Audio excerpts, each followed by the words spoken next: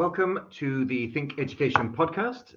Today, Judith and myself are joined by a colleague of Judith's, Professor Lisa Wallace, who will be joining us for the International Voices series. Judith will give the full introduction, as I think is now our normal pattern. But it's going to be, I'm sure, a fascinating conversation. Lisa is an Associate Dean International, but also has a medical background. She holds a Professor of Medical Science and pharmacology education, if I remember that correctly. I hope so, because it's not a word I can clearly say properly, or indeed therefore understand at all. I'll focus on the education bit, and we'll leave the rest of it alone. Welcome, Lisa. It's a pleasure to have you with us. And even though Judith and Lisa are colleagues, we are still in 3 separate locations while recording, which is also normal for us. So, Judith, over to you for the more correctly pronounced introduction.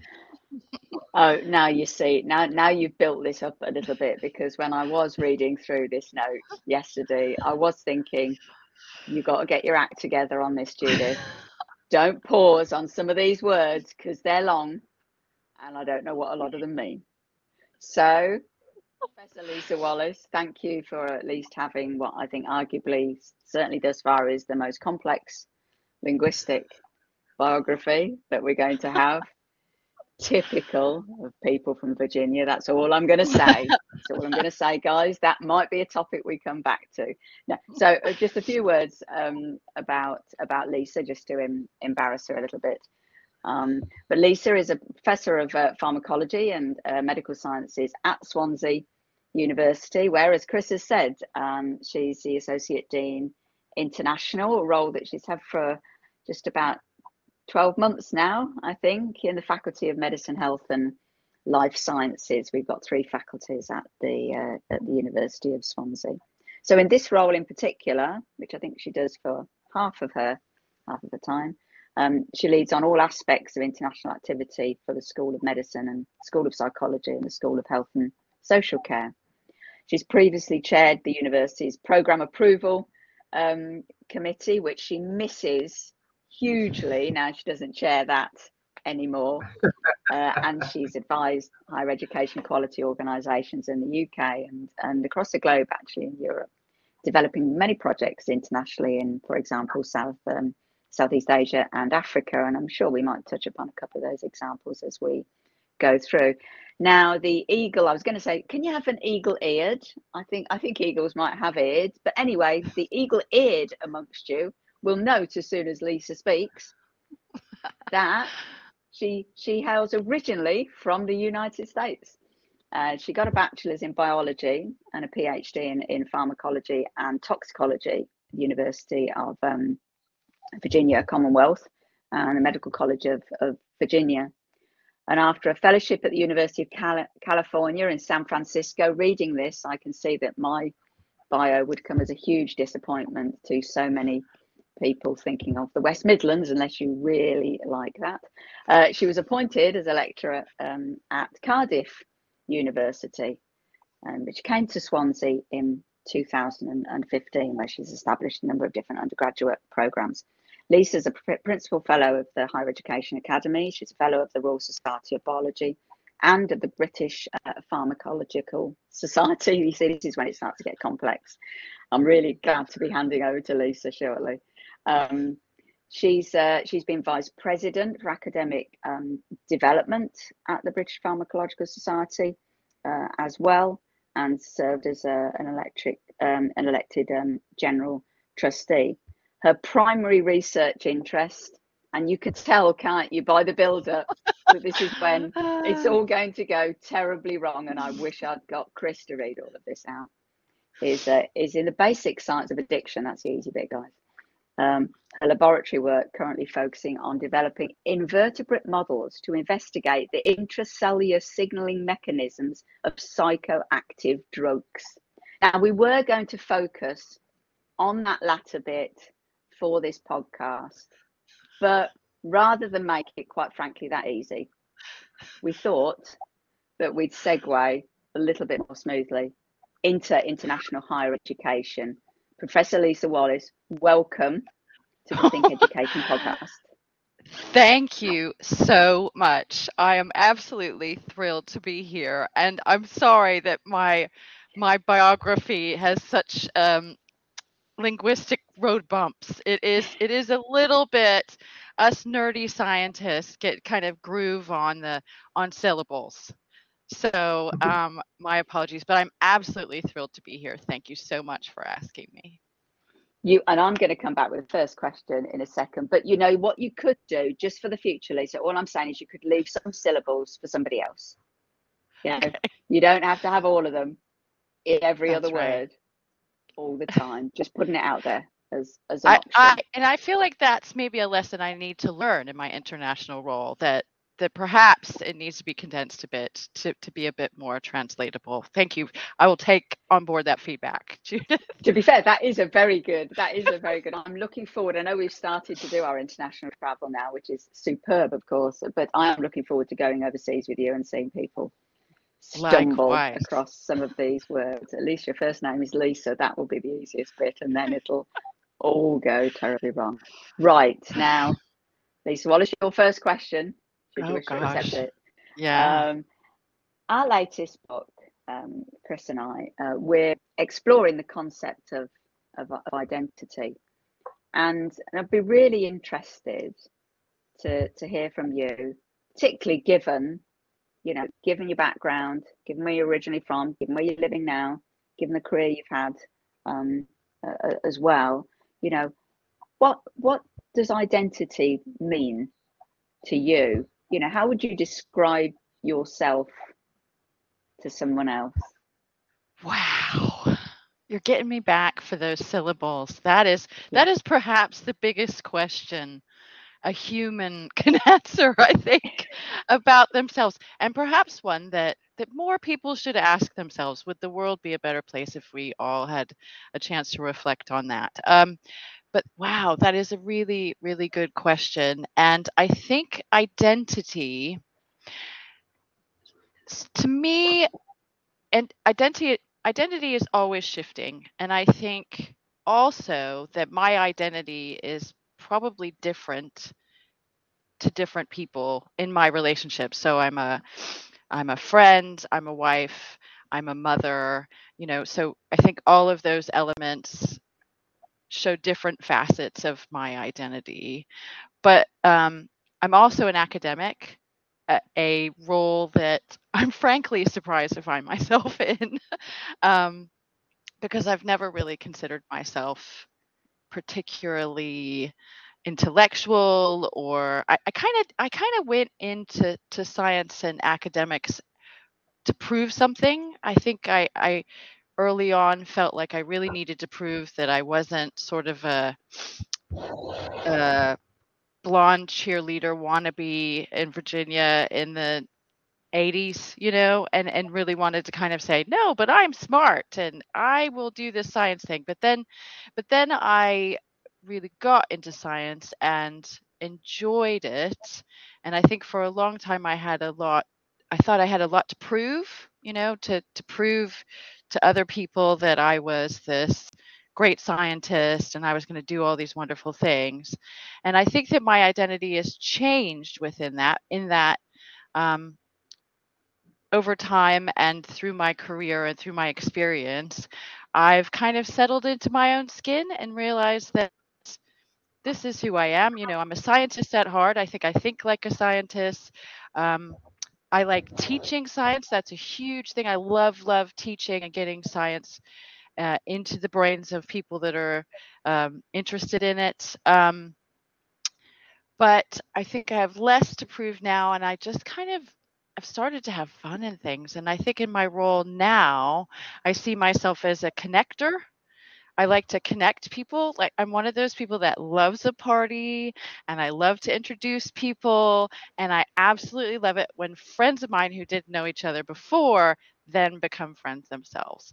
And I think that um, that's why I very much enjoy my role now.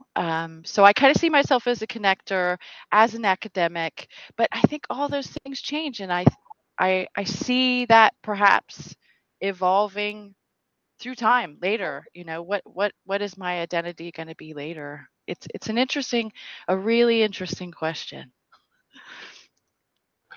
Do you mind if I just follow up with maybe a short editor's note, so that we don't risk alienating our blonde cheerleader demographic? Oh, sorry.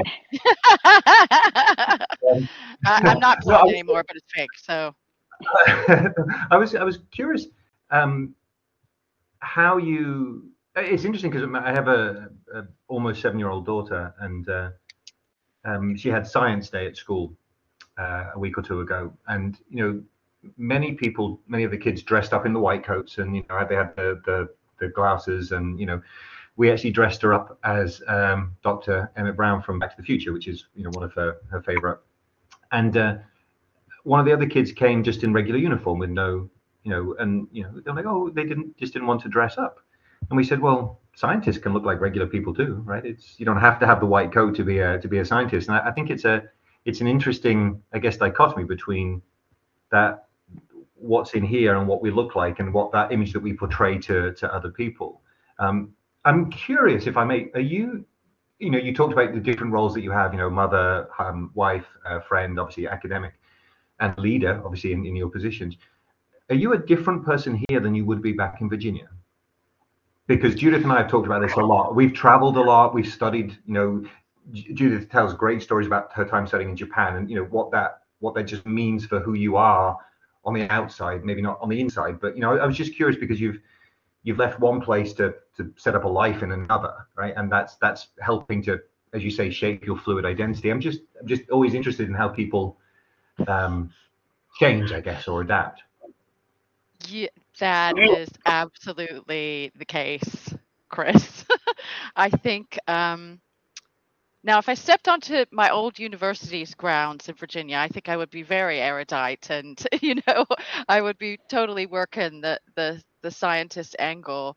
But I do really think that it shifts. Yeah, I go back to a different place, and I'm pretty down home. I like some kind of, well, I hate to use the word redneck, but rednecky kind of stuff, and I've sort of embraced those things. So I do think it shifted. I think for women in science, a lot of sort of the challenges that I went through, and especially the generation of scientists, the female scientists who taught me, definitely had to go through. It's opened up so much more. We have more women science students than we do in many fields, in my field, than we do men. So it's definitely changing, but still there's this stereotype around what a scientist looks like, what a scientist is, but it is very very much shifted. So I think I am a different person in Virginia, for sure. Do you think, on that note, Lisa, and interestingly, Chris and I, in one of our future sessions, are going to be talking about women and leadership roles and things like that. As you've yourself have come through the process as a female in a leadership role as well, do you actively support more the females, would you say, who you can see coming through in those roles? Or that's not to say that you're favoriting, you're looking at them and you're favoring them in any way, but is that something that actively you try and do in terms of supporting those female leaders more?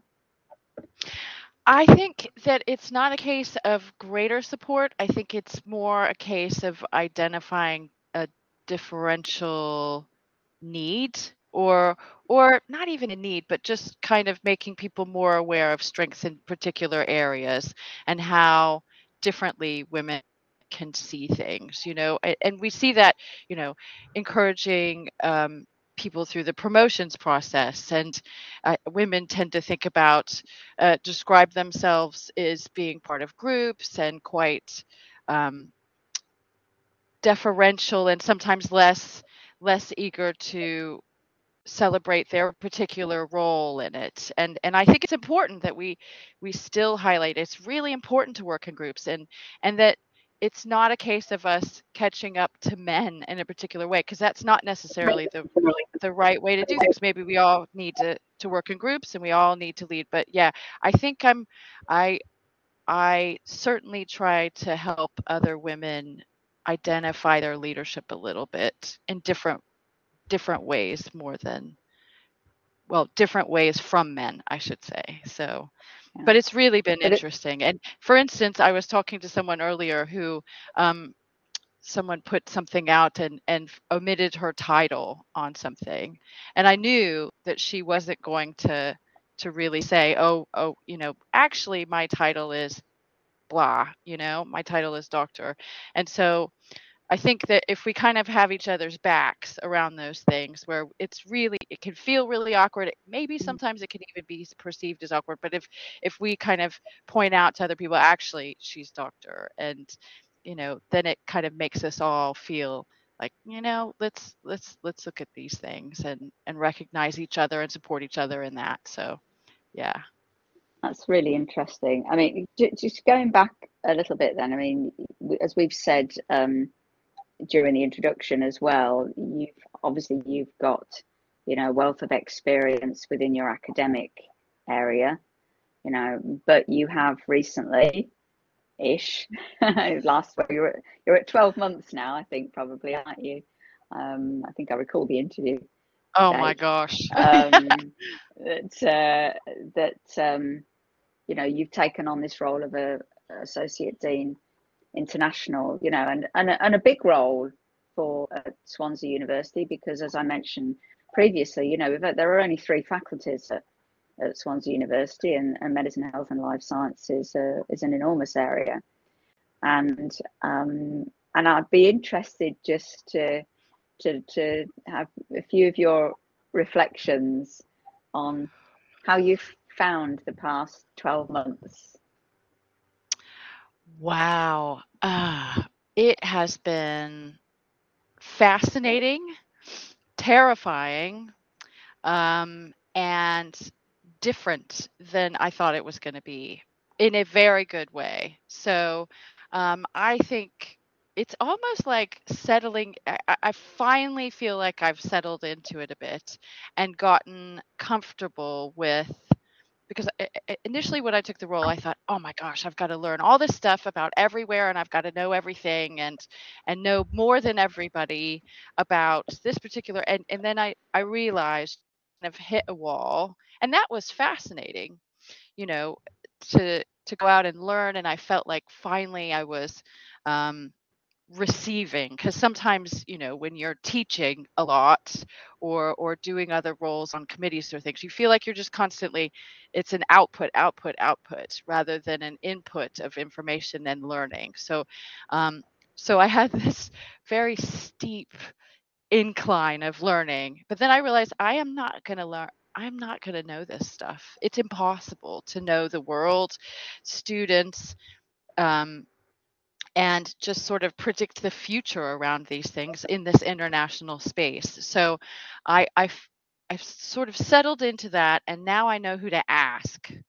I think we have you being one of the very important people that I ask, but also professional service colleagues, that we have a wealth of information. So it's getting to know those sources and building collaborations with them, and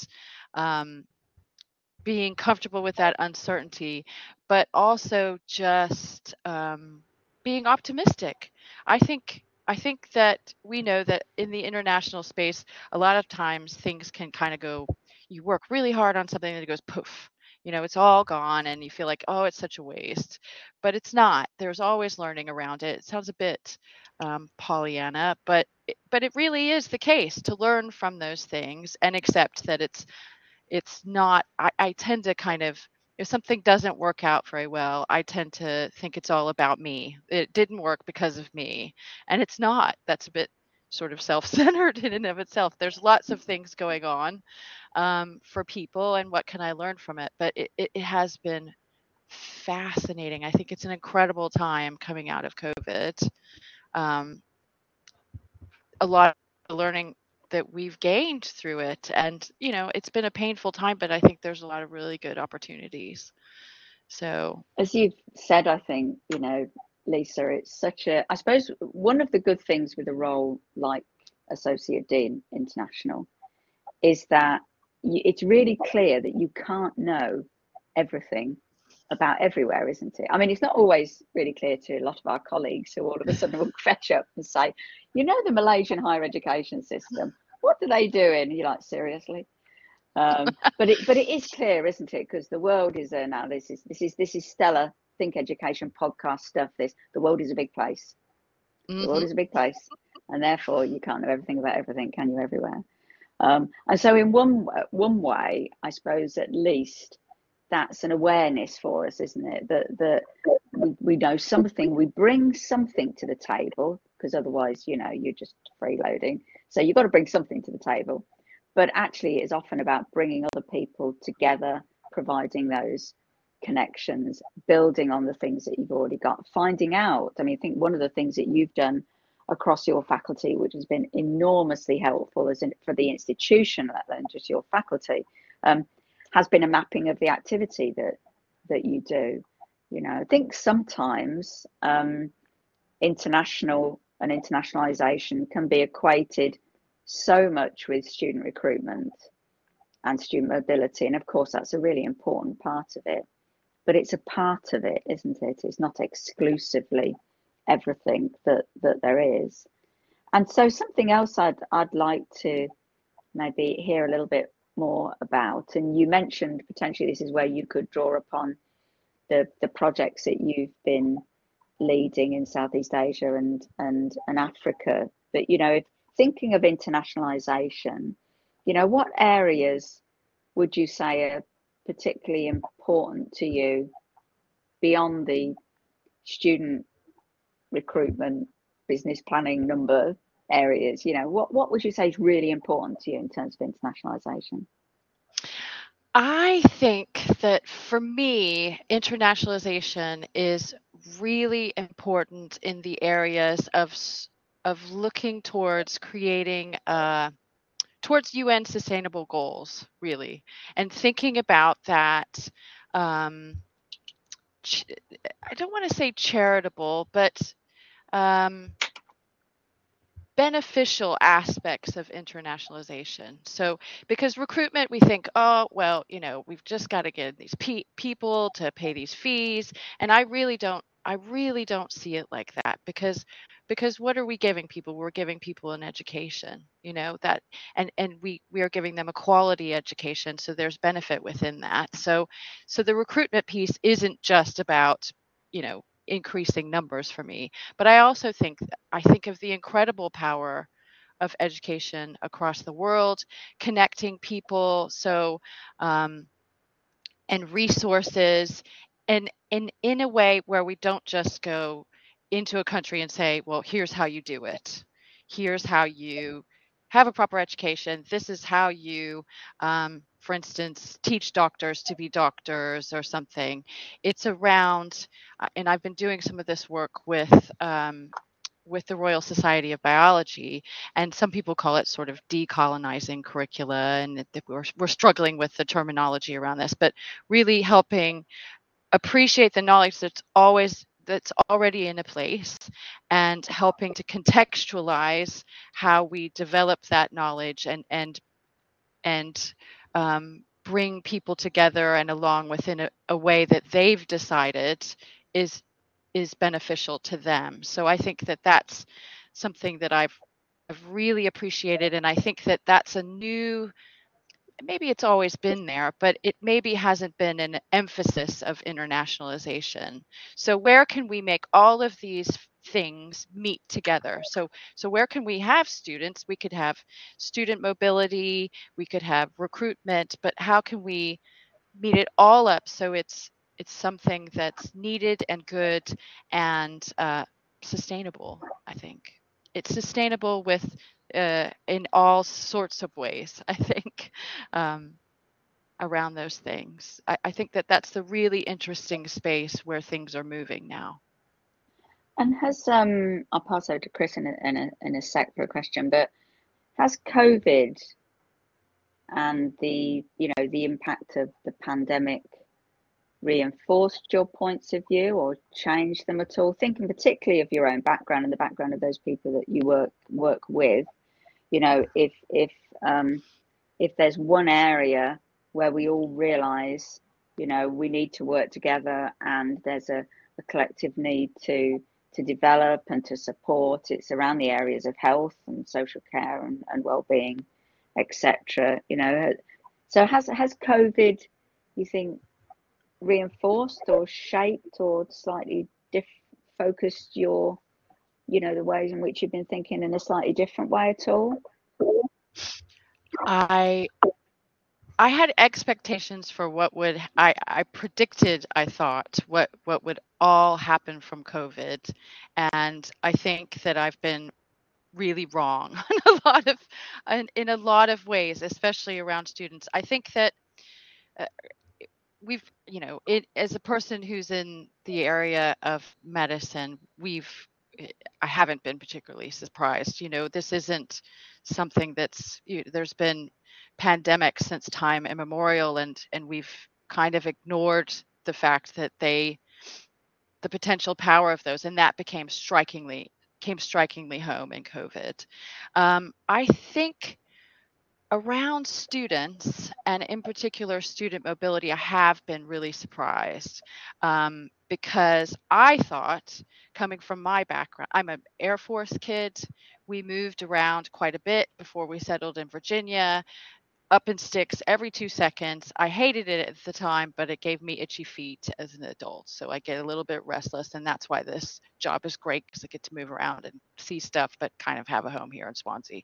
So, but what's interesting is, and I was speaking with some colleagues yesterday about this, where students, I thought, were, as soon as the pandemic was over, well, over as much as it is now, as much as we're ever going to have it over, I think, I thought that they were just going to want to jump on planes, go places, go nuts, leave, go really, really engage with this.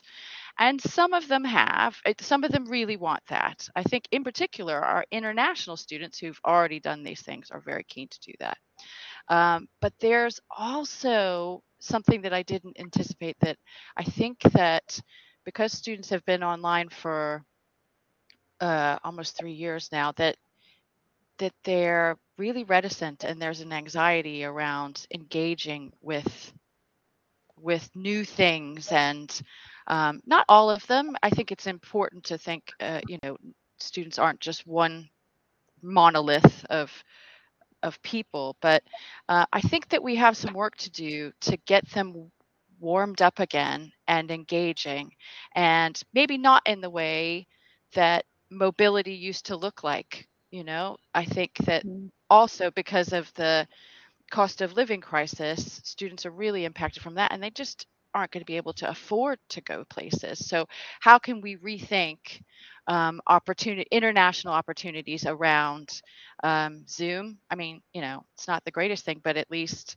we're able to do this through a medium like that, you know, sitting in 3 different places. So how can we expand that and widen access to the international activity, and combine elements? So, you know, maybe there's a Zoom element, and then maybe a few students go, and then, you know, to make a visit somewhere, and then maybe there's a follow-up that's online as well. So I think there will always be value in actually going to a place and being pushed out of your comfort zone and not knowing stuff. And but I've been surprised by where that kind of took us. I thought that was going to launch much more quickly than it actually has.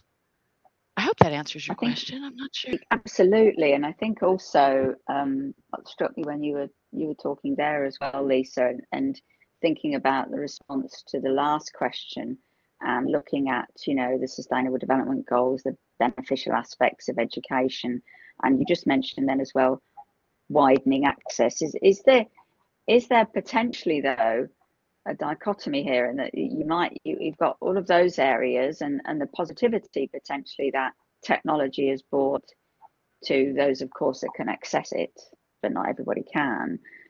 But given the cost of living crisis, certainly that we've got present in the UK, but in many countries, is there a possibility that higher education in particular is just going to become increasingly more elitist?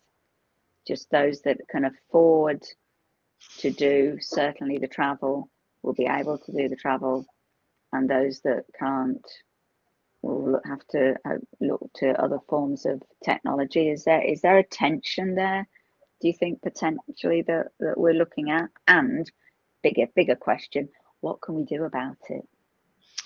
Wow. Okay. Yes, there is an absolute tension. I do think that it already is. I wouldn't say that higher education is elitist, but it's certainly elite. You know, there are only certain people who can access that, and we can say, oh, well, there's loans and all this kind of stuff, but there's all kinds of barriers. And, I don't claim to have not had privilege, because I did, but I was the first woman to go to university.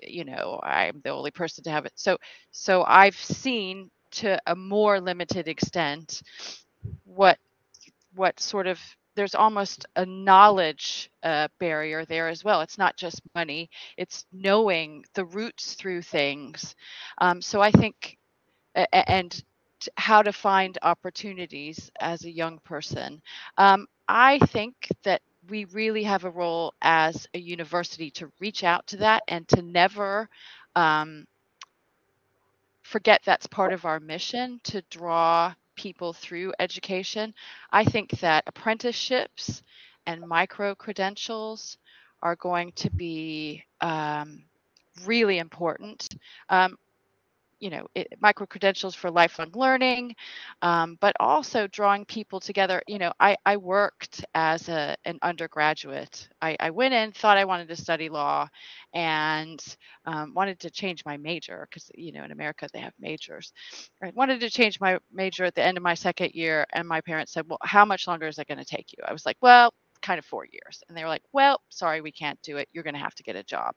So I worked as a lab technician and went to school part-time. It took me 7 years to finish my undergraduate degree. But I did. And then I did a PhD, etc. So I've been a little bit struck by how the UK is a little bit less amenable to that as a form of doing education. So I think we have to be much more flexible, and think about it in the international space as well. So not just around home students being able to go part-time or have micro or apprenticeships, credit for prior learning and things, but how do we make it more accessible? A lot of times it does come down to money, and we're going to have to prioritize putting resources in those areas, and see that we as a country are not going to improve GDP and create a workforce for the future if we don't really think about that, and also seeing the benefit of international students coming here. I know that there's a lot of discussion around it, and some very real concerns around immigration and students coming in, and sort of pressures that puts on institutions and local governments, but they're so important to the culture of higher education, what we learn, and they will be essential for the success of our country, especially in medicine. For us, we really need doctors, we need nurses, we need scientists, and a lot of times we don't have that skill set within the home population. So it's around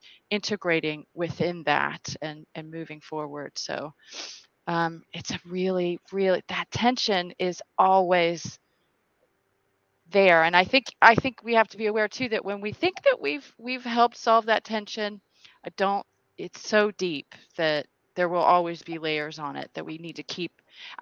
We just need to keep pushing against it and keep it in our heads that that's there, and that's something that we need to work against. I mean, as you say, Lisa, one thing we certainly have noticed, particularly, I suppose, due to the pandemic, but even just more broadly, and certainly in the UK, are the challenges on the health service, the absolutely fantastic work that the people do within it, and our doctors and our nurses. But that we are stretched, and the service itself is stretched. And of course, one way in which that can be assisted is by bringing people, in from other countries and expertise in from other countries, whilst being mindful that one doesn't want to in any way disadvantage other countries in bringing Yeah. people here.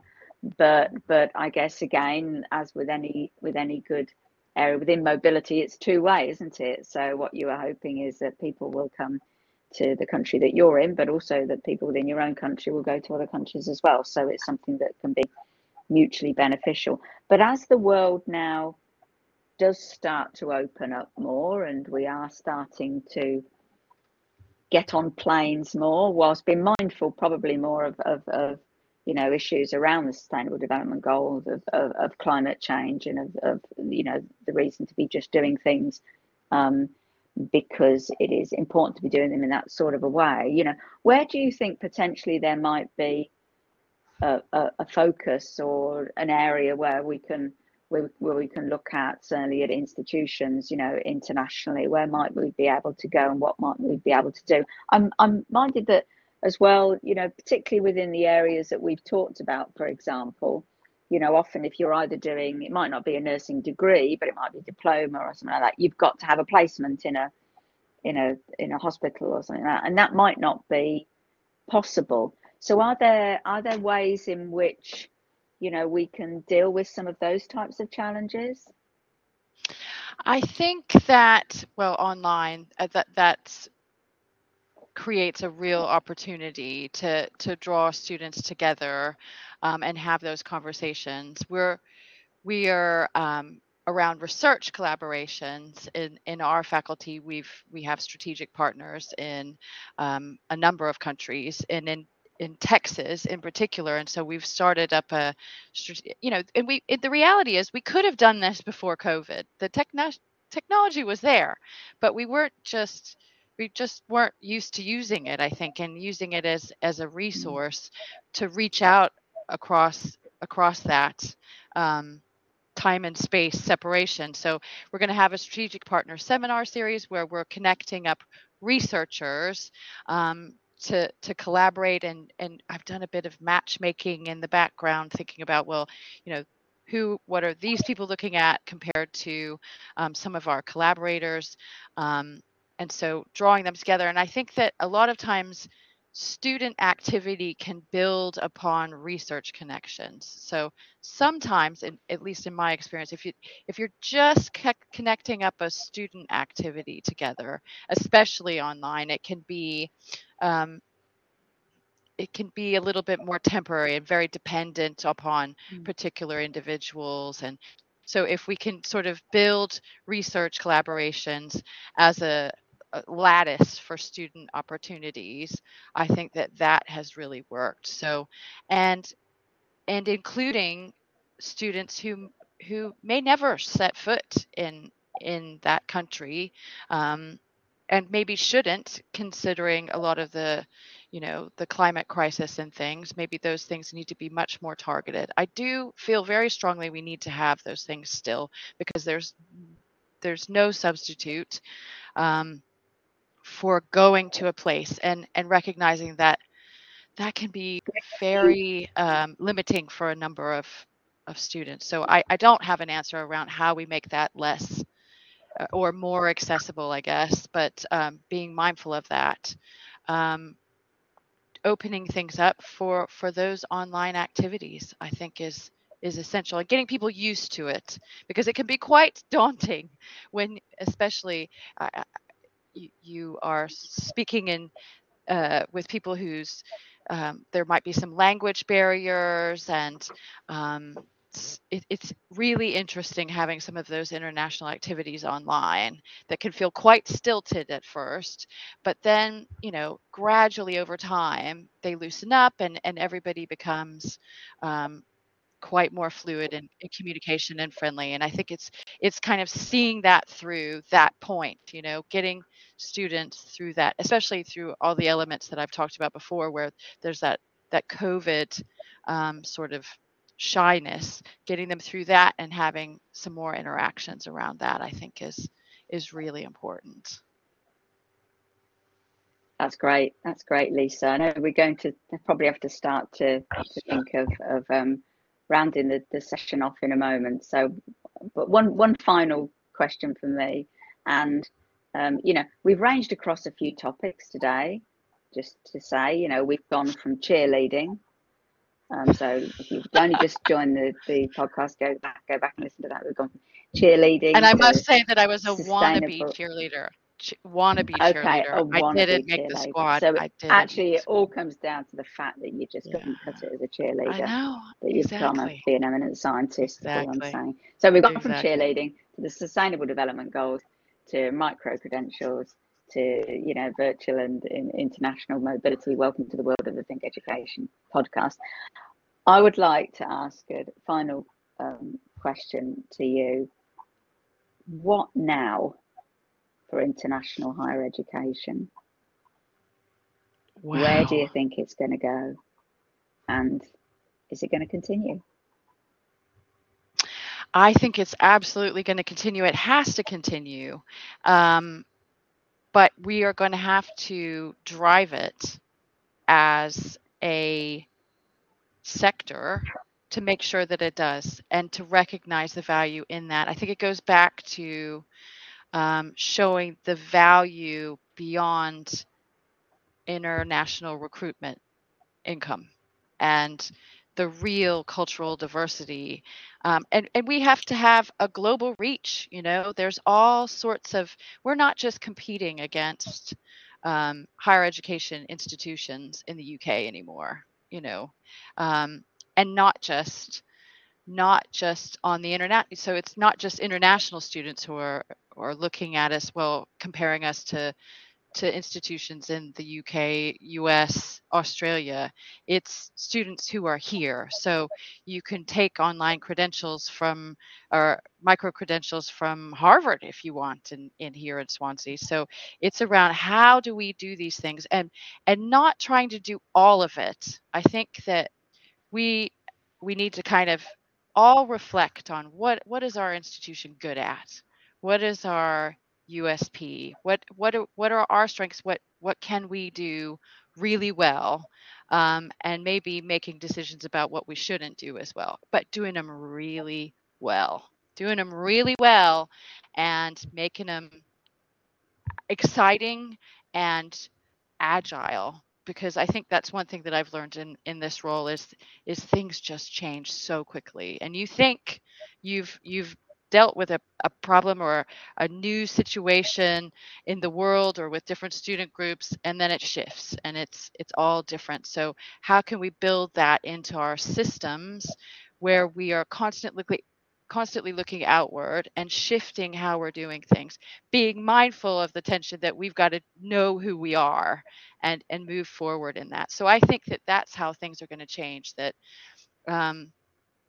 you know, institutions should be comprehensive as well and not necessarily blow in the wind with fads, but being very careful that our emphasis globally needs to be cued into those things. So it's an interesting time, and recognize that I think we can't lose who we are to the local community either. I know it sounds like, oh, we've got to be all these things, but I think we're big. It's, you know, universities are comprehensive institutions, so they can use resource to make sure that they're covered in particular areas. So we need to be relevant on the global stage, but we also need to be relevant to Swansea and South Wales, you know. So, and how can we draw on that community? I've always felt very passionately, and if we have some of those offerings that I discussed earlier, you know, if you're somebody who's been here and not considered higher education, can we have, you know, bring them in and provide that sort of doorway for them, I guess. So I think, I don't know, that's kind of I hope that wasn't too sort of fluffy, or I'm not sure what the word was, but I hope that answered your question, Judith. That's great. No, that's great. Thank you very much, Lisa, and we really appreciate it. I'm going to hand over to Chris now, maybe for a final few words Sure. on cheerleading.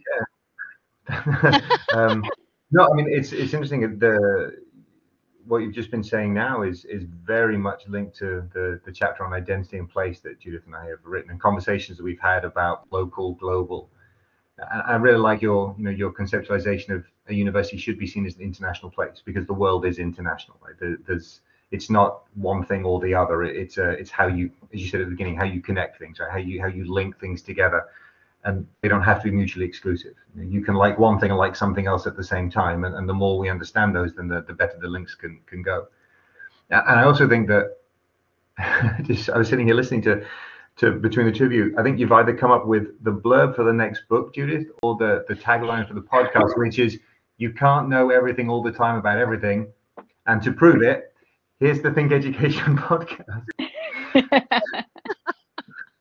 Yeah, and I think that approaching it, and to hear a scientist say this, obviously, to approaching it from that position of humility, where it's like, no, we don't know the answers, particularly in internationalization, and to think that we do is another form of colonization, right? It's to perpetrate something out there based on our fundamental understanding of self, with no regard of the other, when we can learn from the other and reinforce or adapt to self. And so I think, it's a very healthy attitude for us all to have, that openness to learn, right? I mean, and if you can't have that as an educator, then who's going to, right? So no, that was fantastic. Thank you very much.